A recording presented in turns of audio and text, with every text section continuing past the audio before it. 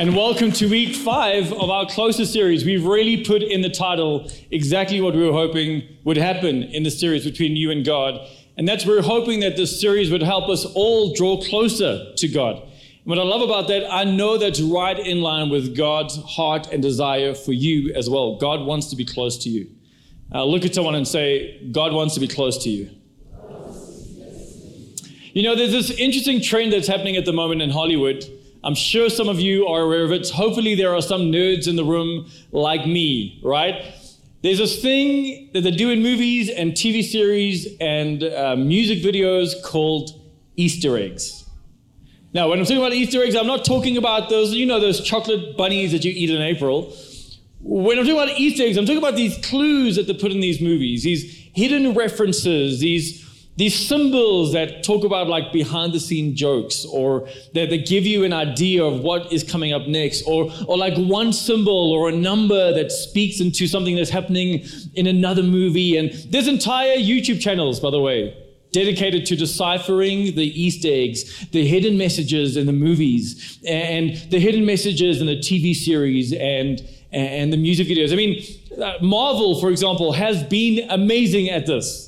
Right? They've built this entire universe, and in one movie you see this thing, and it means that in that movie, and all these things work together. Star Wars has been amazing at building all these little Easter eggs, and probably the queen at the moment of Easter eggs is Taylor Swift, right? Like in her music videos, everyone's like, I've watched like all these TikToks and these YouTube things of like, oh, and this symbol meant this thing, and this color over here was referencing that album, and it's like, wow, okay, because just all these little Easter eggs. Now, I want to just say right off the bat, that God was way ahead of the curve.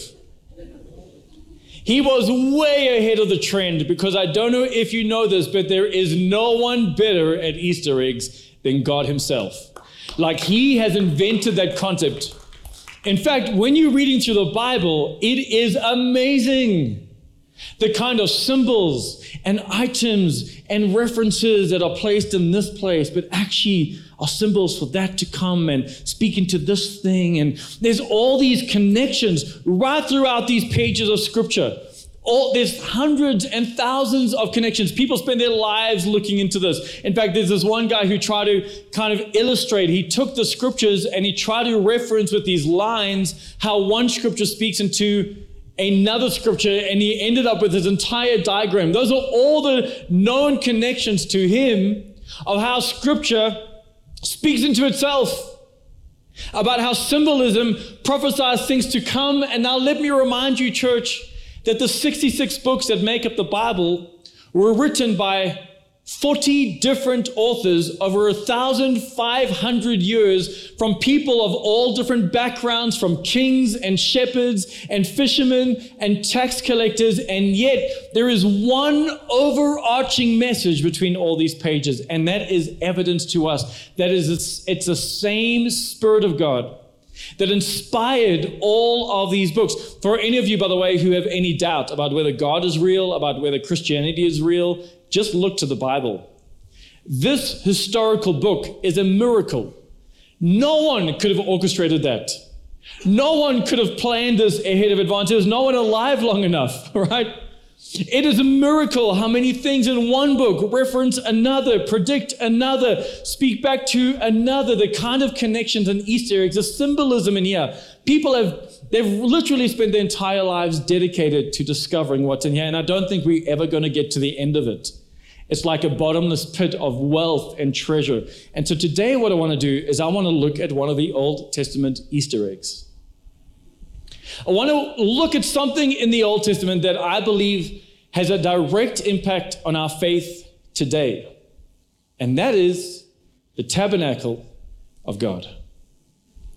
The tabernacle of God, which we read about in Scripture, we see in Scripture, and Scripture is very, very detailed about what's happening in the tabernacle of God. In fact, it dedicates 16 chapters of the Bible, from Exodus chapter 20 to Exodus 45. And if you want to go read in detail, it gives you the measurements and the materials and how things should be made. This is a image that we have right now. This kind of gives you an idea, like this temple of what it kind of looked like. It was 45 meters long by 22 meters long. That's like the entire footprint. And it was put there in the middle as they were wandering. This was something made of skins and cloth to be portable. So as they wandered the desert, the tabernacle would wander with them and then be set up in the middle of the camp. And so there are these specific images. There's things that happen with the tabernacle that speak right into our lives today that predict even Jesus' coming. Now, the symbolism with the tabernacle is way too deep to fully chat about today. I mean, this could be its own series, right? It could be its own course, the symbolism regarding the tabernacle. But I want to stop on some of the highlights today because I think it really can have an impact on who we are in Jesus Christ. Now, why was the tabernacle given in the first place? Why were they told to construct the tabernacle in the first place? A lot of people would firstly say, hey, it's because of sacrifice. They needed a place to make sacrifices. But actually, that's not why the temple was given. The tabernacle was given for a different reason. And we're told this reason explicitly in the book of Exodus, chapter 25. And I want you to turn there with me if you have your Bibles. We're going to read together in verse 8. To have the people of Israel, God says, build me a holy sanctuary so that they can make sacrifices. No. So that I may live among them. Again, we're seeing the heart of God that we have seen echoed right throughout this series so far. God wanted to be with his people. He wanted to be with them. The problem is the people had sin on them. And they had no way of getting beyond their sin, past their sin, away from their sin. And so God couldn't be with them in the fullness of his presence because they would die, right? So he needed to be with them, but there needed to be a separation. So he said, construct something that will separate my full presence from the people of Israel, yet I will still be in there because that is my heart's desire. I want to be with you. The purpose of the tabernacle was so that God could be with his people. And now let me ask you this question. Why did Jesus come?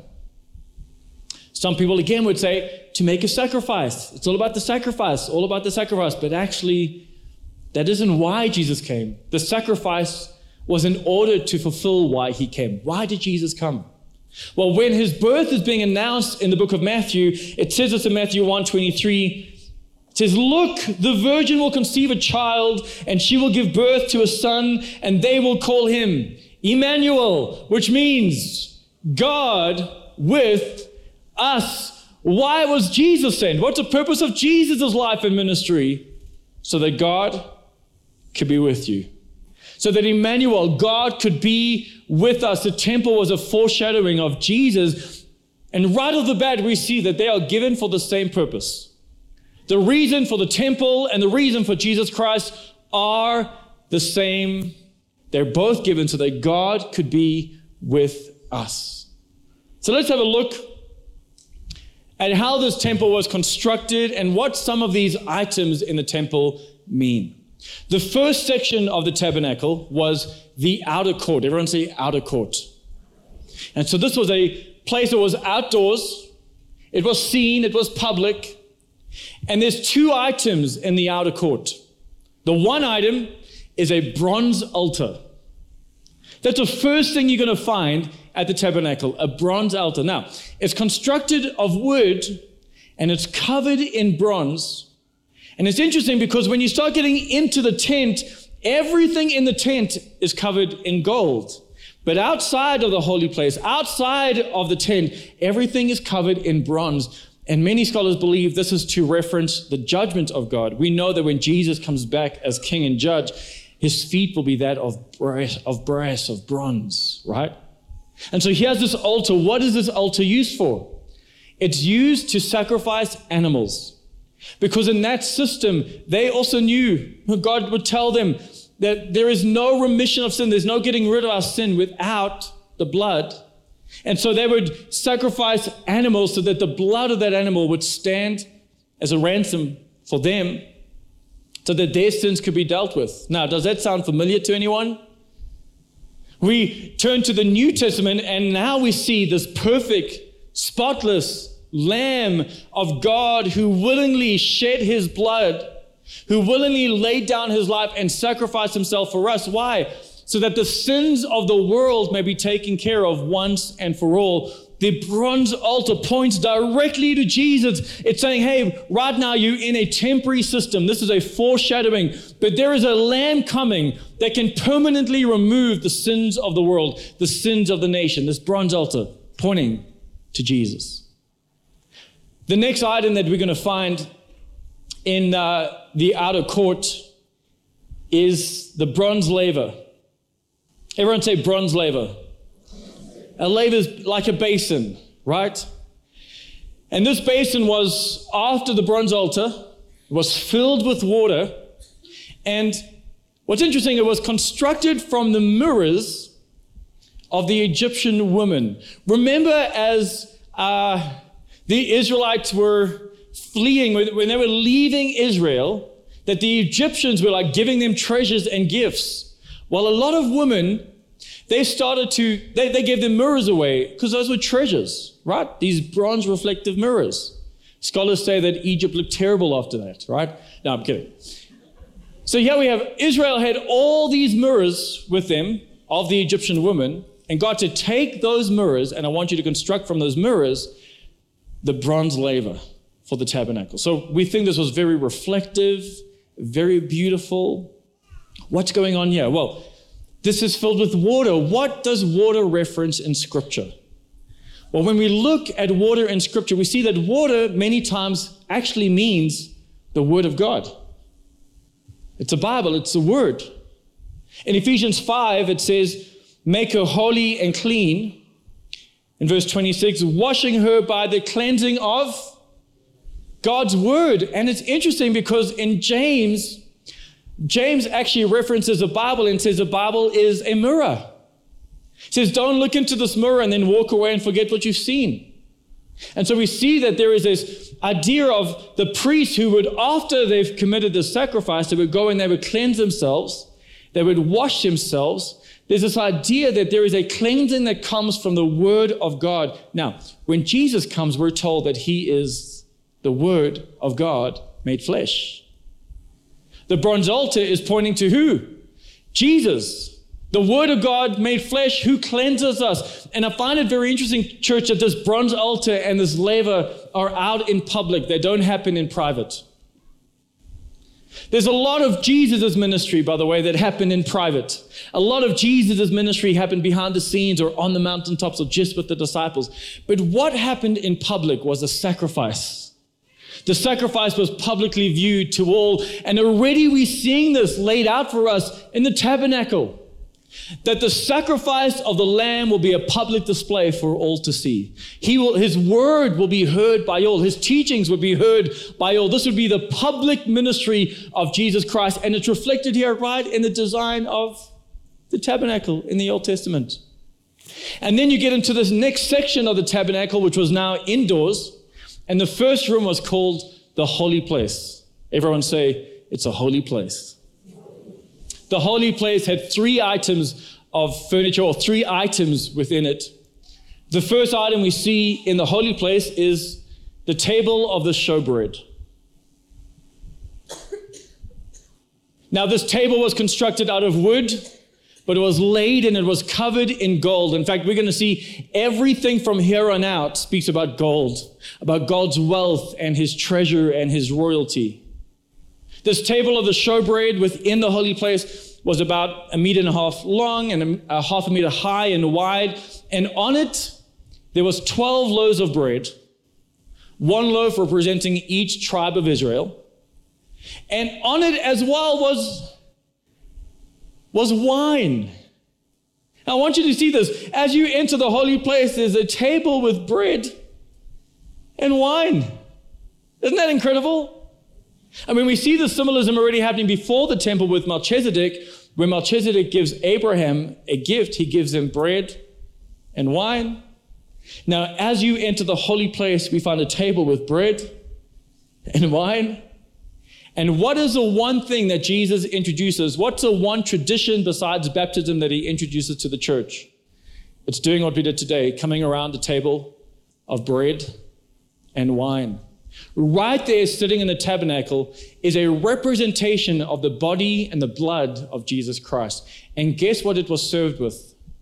Frankincense. It was offered with frankincense. Remember that word? Which was given to Jesus right in the beginning of his life as a gift. This image right here in the beginning, as you enter the holy place, it's Jesus, the bread and the wine and the frankincense, and you turn around and you would see a lamp, the lampstand. The lampstand was a second item in the holy place, and this was made of solid gold. Unlike the other items that were wood covered in gold, the lampstand was solid gold, and many people think it looked like a menorah, but it didn't look like a menorah. The idea was that it looks very organic. It looked like almond branches with leaves and little blossoms of it. And so this lampstand would have 7 lamps, and they would make the lampstand, and it would be the only light to shine within the holy place. In fact, even behind the veil, there's no light. There's no source of light. The only light that shines in the holy place is the lamp. And I want you to see how beautiful this is, because when Jesus is teaching us, he teaches us in John 8, verse 12, that I am the light of the world. And if you follow me, you won't have to walk in darkness, because you will have the light that leads to life. They were instructed, by the way, to keep this lamp burning at all times. It should never go out. It was a light that would never dim. And what I find interesting is that even at the end, in the New Jerusalem, in Revelations, we read that the only source of light is Jesus Christ. There is no more sun and there is no more moon. And right in the beginning, we are seeing this image of Jesus being the only light that we need. And he's powered with this olive oil. Now, both when Scripture is talking about this lamp and when it's talking about this oil, it references this word beaten. Everyone say beaten. In fact, the only piece of furniture in the entire tabernacle that Scripture says was hammered was the lamp. This was a hammered piece, and it references it must be a hammered piece of gold. And then it talks about the olive oil that should fill the piece of gold, or this lamp of gold. And it says in Exodus 27:20, tell the people of Israel to bring your clear oil of what? Beaten olives for the light, so that it may burn at all time. And then, church, you start to read and you start to see the prophecy, Isaiah 53. He was bruised. He was beaten for us. In fact, the reference of olive becomes very, very clear around the time of the crucifixion, because Jesus finds himself in the Garden of Gethsemane, which many of you would know means the Garden of the Olive Press. Here he is, right in the place where olives are pressed, and he is under such pressure that he's sweating blood. Right, this is a representation that the oil would come. What is the oil? It's the Holy Spirit. Scripture references and symbolizes oil with the Holy Spirit at all times. And Jesus says, unless I go through this, the Holy Spirit cannot come. And so it's through the beating, through the crushing, through the pressing that the oil would come, and it would empower the light of the world to shine. Right here in this tabernacle is incredible symbolism of Jesus Christ, where he gets his power from, what is empowering even him and causing him to shine in a world of darkness. You move beyond the lamp and you start to find an altar of incense. Everyone say altar of incense. And this was just before the veil. And at the altar of incense, there would be incense that would be constantly burning. Constantly burning. Again, never to go out. And it would release a scent, this fragrance into the room. In fact, it would probably be the only thing from the outside that makes it into the Holy of Holies behind the veil. Would be the only thing that would come through would be the scent, this aroma. Now, what is the incense? Scripture is very clear. It tells us in many places. I'll show you Psalm 141 verse 2. It says, accept my prayer as an incense offered to you. What is the incense? It's the prayers of God's people. In Revelations 8, we see the throne room of God filled with this incense, which it says is a praise of the saints. It's a pleasing aroma to God. Here in the altar, incense burning day and night. And then I turn over a few pages in the Bible and I started to read about Jesus. And in Hebrews 7, it tells me this about Jesus, that he is now my high priest, and he is interceding for me day and night. This altar of incense would ultimately, it would reference my high priest, Jesus Christ, who would pray on my behalf day and night for me. Now, what's really interesting is the coals that were used in this incense in the altar were not new coals. You know where they would get these coals from? They would go outside to the bronze altar, and this coals in the altar that were covered with the blood of the Lamb would be used to empower and used to burn the incense before God. And what a great reminder of you and I. Because you and I can only have access to God. We can only pray because of the blood of the Lamb and the work that was done on the altar. You and I can only pray now in the name of Jesus Christ. We cannot come to God in our own name. We come by the name and the power of Jesus Christ, and it's right there in the imagery and the symbolism of the tabernacle in the Old Testament thousands of years ago. And then the next place you would go to from the altar of incense is the Holy of Holies. Everyone say Holy of Holies. This would be the final room in the tabernacle. It would be about 4.5 meters wide by 4.5 meters long. Not a massive room. But it was separated from the holy place by a veil. Many scholars believe that this veil that separated the holy place from the Holy of Holies was about 0.5 meter thick. I want you to think about how much fabric that is, how heavy that is. In fact, they believe that there is no way that a priest would have actually been able to just pull aside the curtain and walk into the holy place, the Holy of Holies. The only way to get in would have been to crawl on the floor underneath it, to come on bended knee into the holiest place on earth. And as it came into the Holy of Holies, the holiest place, what they would find is one item, a famous item inspired many movies called, take a guess, the Ark of the Covenant, right? It's a real thing. The Ark of the Covenant was this beautiful, beautiful thing that consisted of 2 pieces. The top piece was solid gold, and it was called the mercy seat. And the bottom piece was a mixture of wood and gold, and it was a container. And within that container, there were some incredible things that were put inside of there. Now, this container was made of acacia wood. God told them specifically that the items used in the holy place and the Holy of Holies must be used from acacia wood. Now, guys, this is really interesting. Acacia wood is one of the only pieces of wood, only trees in that desert region that has thorns in it. You would think in the desert there'd be lots of thorny trees, but actually acacia is one of the only thorny trees in the Negev desert. This is where they were wandering in that time. And so many scholars believe that this must have been what they would have used to construct the crown of thorns that they put on the head of Jesus Christ.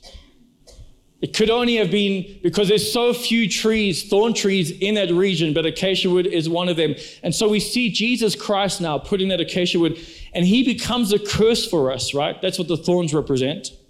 We see in Adam and Eve, part of the curse would be the thorns coming in the garden, and Jesus Christ takes it, and it's telling us about that right over here already in the tabernacle, that Jesus Christ, the presence of God, would wear the acacia wood. And inside this container, there were these 3 items. The first is the 2 tablets of stone on which Moses wrote the 10 Commandments, right after he broke the original pair, right? And so here within within this Ark of the Covenant, these 2 tablets of stone, and on them are the 10 Commandments. And I want you to think about this because Jesus tells us this in the book of Matthew, chapter 5, verse 17. He says, don't misunderstand why I've come. I did not come to abolish the law of Moses or its writings of the prophets. No, I came to accomplish their purpose. Church, let me remind you that there is only one person on earth who's been able to fulfill the 10 Commandments. There's only one who's lived a perfect life, and it's Jesus Christ. He's the only one who was able to be righteous, who was able to live according to all those commandments. The only one spiritual, moral enough was Jesus Christ, and the tabernacle is pointing to the one who will live perfect in the presence of God, the one who will obey all the commands in the presence of God. Is right there in the tabernacle. Another item in the tabernacle was manna from heaven. Everyone say manna. Now, you might have remembered the story that as the Israelites were traveling, God would feed them by providing manna in the morning that they could pick up and then eat. Now, the Israelites picked up some of this, put it in a gold jar, and then put that gold jar within the Ark of the Covenant. And Jesus himself tells us exactly why they did that and what that means. I'm not going to tell you the symbolism. Let Jesus tell you himself. In John 6, it says, yes, I am the bread of life. Your ancestors ate manna in the wilderness, but they all died. Anyone who eats of bread from heaven, however, will never die. I am the living bread that came down from heaven. Anyone who eats this bread will live forever, and this bread which I offer to the world may live is my flesh. Jesus was saying, hey, that manna, that representation of the bread coming down from heaven, that was just a symbol of me. The real bread from heaven is me. And if you eat of me, you'll be satisfied. You'll never go hungry. And we're seeing, again, a representation of Jesus Christ, the bread of life, right there in the tabernacle, so long before he was even born. And the third and final thing within the container of the Ark of the Covenant was Aaron's rod. Some of you might remember the story from Numbers 17, where the leaders of Israel, they're coming around and they're like saying to Moses and Aaron, hey, we can kind of do your job. They're like doubting, whether they're really called by God. And so God's like, don't worry, I'll sort this out for you. He tells all the leaders to bring their rods, their staffs. It's dead wood, right? And he tells them to place it down before them. And God says, the rod that I caused to bud and sprout new life, that's the leader that I've chosen. So they put their rods down. The next day, Moses returns. He goes into the tabernacle of testimony. And what does he find? But the rod of Aaron from the tribe of Levi. That rod has budded. And church, what has just happened here is in order to confirm who God has chosen to lead, he brought a dead thing back to life. It tells us, in fact, that it was budding, it had sprouted blossoms, it already had ripened almonds on it. Isn't that crazy? And what is that pointing to? The resurrection of Jesus Christ. In order to confirm who God has chosen to lead and given authority to, he brings the dead thing back to life. And this image of the resurrection is already given to us right here in the tabernacle, in the Ark of the Covenant. And this container is closed with a lid, the solid gold lid, called the mercy seat. And now this lid would have 2 cherubims. We don't really know how they look, but we know they had wings that faced each other. And in the middle of these wings would be a gap. Now, in this gap would often be where pagan religions would put an image of their god. They would make an idol, and they would put it there. But God said, don't do that. Leave the space empty, because I'm not a created thing. There's nothing in this creation that can accurately represent me. Nothing, anything you try to make of me will be an insult to me. So leave that space empty to represent that I'm the creator and that is my presence over there. What I find is beautiful is that once a year, the chosen high priest would make a sacrifice on behalf of Israel to atone for their sins. And he would come into the Holy of Holies, and the only place in the Holy of Holies that he could touch was a gap between the cherubim on the mercy seat, where he would there sprinkle the blood of the Lamb. And right from the beginning, we are starting to learn that the thing that connects you and me to God would be the blood of the Lamb. The thing that brings us close, the thing that enables us to have connection again would be the blood of the Lamb. And then when Jesus comes and he teaches, he says, if you have seen me, you have seen the Father. I am the first accurate representation, the first image of God you can have a look at, the first accurate representation of who God is. Up till now, you haven't been able to see who God is, but I'm showing you now who God is. If you have seen me, you have seen the Father. And so, church, we see that right from the beginning, there is imagery of Jesus Christ in every single part of this tabernacle, pointing directly to Jesus. And there's so much more symbolism that we just don't have the time to even get into. But here's what I want to see if you caught. You see, God is so good with Easter eggs and with symbolism, and it is so layered and so deep that this tabernacle doesn't only represent Jesus. You know who else it represents? You. You see, something significant happens on the cross of Jesus Christ.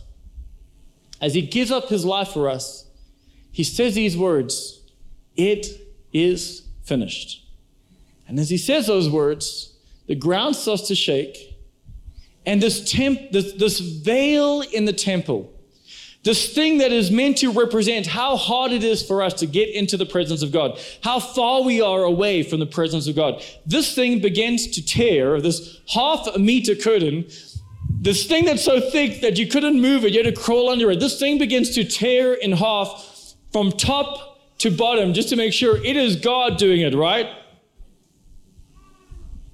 And in that moment, the tabernacle changes, the temple changes, the cross changes the temple, and from that moment on, you become the tabernacle. You are the tabernacle. Look at someone and say, you are the tabernacle. And everything that I've laid out here, it's also about you. You see, the way that you and I become the tabernacle is we, at this altar, receive the sacrifice and the blood of our Savior, the spotless Lamb of God. He is the one that washes away our sins, just like the sins of the Israelites would be washed away. Our sins are now washed away. And then we come to the bronze laver. And it's the word of God that starts to transform us, but as it transforms us, we also go through the waters of baptism. After we have been cleansed spiritually from our sins, we show that by washing ourselves through the cleansing of water. For some of you, I believe that's your next step. You haven't yet had that adult baptism experience. Well, I want to encourage you to go to the baptism class after the service today, because you need to come and step through this bronze laver. You need to be washed by the work that God wants to do in and through you. And as we accept the blood of the Lamb, and we are washed through baptism, and we are washed through the Word of God, suddenly you and I become the holy place. We become this holy place. And within us is a lampstand. The light of God is in us. And then Jesus says, now you are the light of the world, because I am in you. You are the light in the darkness. So go and shine. Right, and what empowers us? It's the oil from the pressing. It empowers us. The Holy Spirit empowers you and me to shine in a world of darkness, because we are the tabernacle. And within us, Jesus says, I want you to do the service of the tabernacle and come around this table often. In fact, it's the only tradition Jesus introduces in the modern church beside baptism. Do this as often as you meet. Think of me. Break the bread, drink the wine. Do this in remembrance of me. We're seeing our function right here in the Old Testament. And then 1 Thessalonians 5:17 says, pray at all times, pray without ceasing, live lives of prayer. We become the altar of incense, and we can pray now. Because of the blood of the Lamb, we can come into the throne room of God and we can pray. We can fill heaven, like Revelations 8 says, with the incense of our prayers, because we are the temple. This is our function. And now within you is the Holy of Holies. Church, God is not far away. He's in you. You are the temple. The holy place is not far away. We don't have to try to pursue some mysterious throne room that we try to step into. No, it's in you. And within you are the tablets of the 10 Commandments. The righteousness of Jesus is in you. It's been given to you. The fulfillment of the law. When God looks in your holy place, He sees moral perfection and righteousness is dwelling within you. The righteousness of Jesus has been given to you and deposited in you. And within you is a manna from heaven. So I do not need to be hungry anymore. My spirit no longer needs to be hungry. And some of you need to hear this because you're trying to satisfy yourself with all the stuff the world gives, the junk food of this world you're trying to eat. But there is a manna from heaven that will satisfy your deepest longings, and it's already inside of you. It's Jesus Christ. He's the one who satisfies, so you never have to hunger again. It's in you. And within you is a power for new life. In fact, it tells us that the same power that resurrected Jesus from the dead, the same power that would cause Aaron's rod to bud, guess where that power is? It's in you. It's in your holy place because you are the temple of God. And within you, there is a mercy seat. But the blood of Jesus Christ allows you to connect with a living God because you are the temple. You are the temple. And so what I want to do today in this message is just try maybe shake up your identity. Reframe who you are. Because God is not hard to find and He's not far away. He's inside of you. And wherever you go, guess what you take with you? The holy place. The Holy of Holies. Wherever you go, you carry within you the righteousness of Jesus, the perfection of Jesus. Wherever you go, you carry His power to bring dead things back to life. Wherever you go, you carry sustenance and manna from heaven to eat off yourself and feed to others. You carry within you the holy place. And some of you, you've forgotten that you're the temple. And the functions of the temple now belong to you. The lampstand that keeps shining, we are the ones that need to shine. The altar that keeps the incense, we are the ones who pray. The showbread, we are the ones who partake in this table. We are the temple of God. And if we could find that in our identity, I think we would always feel connected to God because we always are. God will never leave you and never forsake you. And this is some work Jesus did on your behalf. You didn't make yourself the temple. You didn't behave so good one day that God says, wow, you've passed the test. You're a temple now. No, Jesus did it. He said, it's finished. The work is finished. That's who you are. And every one of you who have given your life to Jesus, every one of you who have become Christians, you are now made the temple of God. And the Holy of Holies that was so separate from this nation, they couldn't access it. They couldn't get to it. Only one man once a year could experience it. It now lives in you all the time. And I would hope that we would start to live out of that truth, that this is who we are. I'm a temple of God. That is who you are, church. Let me pray for you. God, I want to just thank you for our identity in you, that you truly make us new. God, I thank you for every temple here. You've shown us right throughout Scripture, God, how you've made us, what the promise was. You've shown us what Jesus would do on our behalf and then what Jesus would make us. Everything you've done, you've shown it to us already. And so, Jesus, I pray that your truth would just become real to us.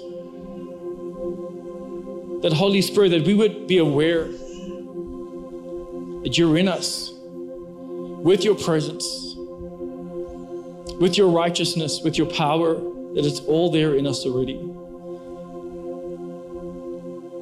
God, I want to thank you that you have made us a temple. So may you increase our prayer life.